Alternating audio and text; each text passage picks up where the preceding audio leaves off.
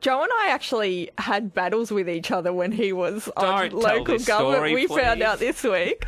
I set up an email campaign because his council was dispersing some bats in Colac Botanic 2,700 Gardens. emails, mind you. And we What, didn't from Georgie? All from Georgie? Well, From- campaign. from the Animal Justice Party, and we shut down Colac Otway Shire's flooded whole it. email service. What were you doing to the bats? We're dispersing them. So the bats are in our... Banging tins or something? Not even. We had, it was, in my view, a fairly weak sort of treatment. Just shoot them. No, we didn't even shoot them.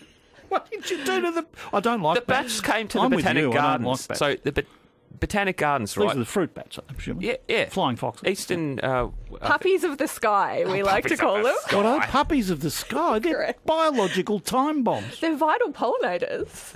Anyway, they came to the Botanic Gardens, and we've got a lot of heritage listed trees there. Yeah. Beautiful things. And they were killing them. So we thought, okay, well, we can't have this. We'll try and move them on. So, we did make noise. I think we sprayed water on them, but that was about it. Did they go? Oh, No. not really. They do return. They roost in the same area. I know. We found that out. We tried to get, I think it actually happened, we tried to get a sprinkler system installed to keep them cool on hot days, and I think the council put it in. Well, you can't get air conditioning in schools for the kids, but you can have sprinklers on the rotten bats.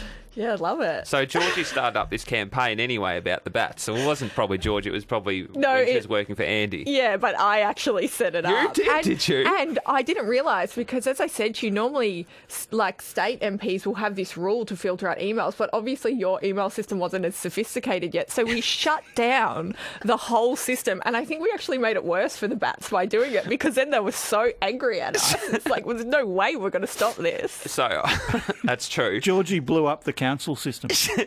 And I remember, this is so bad, but I remember getting, Christmas time, you get, You are going to tell the story. oh, why not? I might as well we're own in it. now, yeah.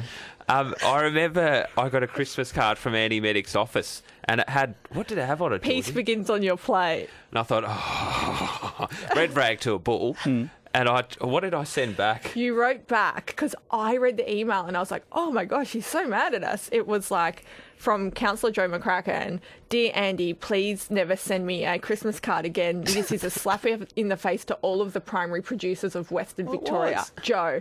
And I was like, oh God, we've really upset him. Well, with the It's not bats... not very Santa Claus of you, was it? No, it wasn't. Well, it wasn't a nice gift. But when we were doing this, we were like, oh, we've actually got form arguing with each other I even didn't before going realise into at the state time. parliament. It doesn't matter who wins and loses. It's just interesting.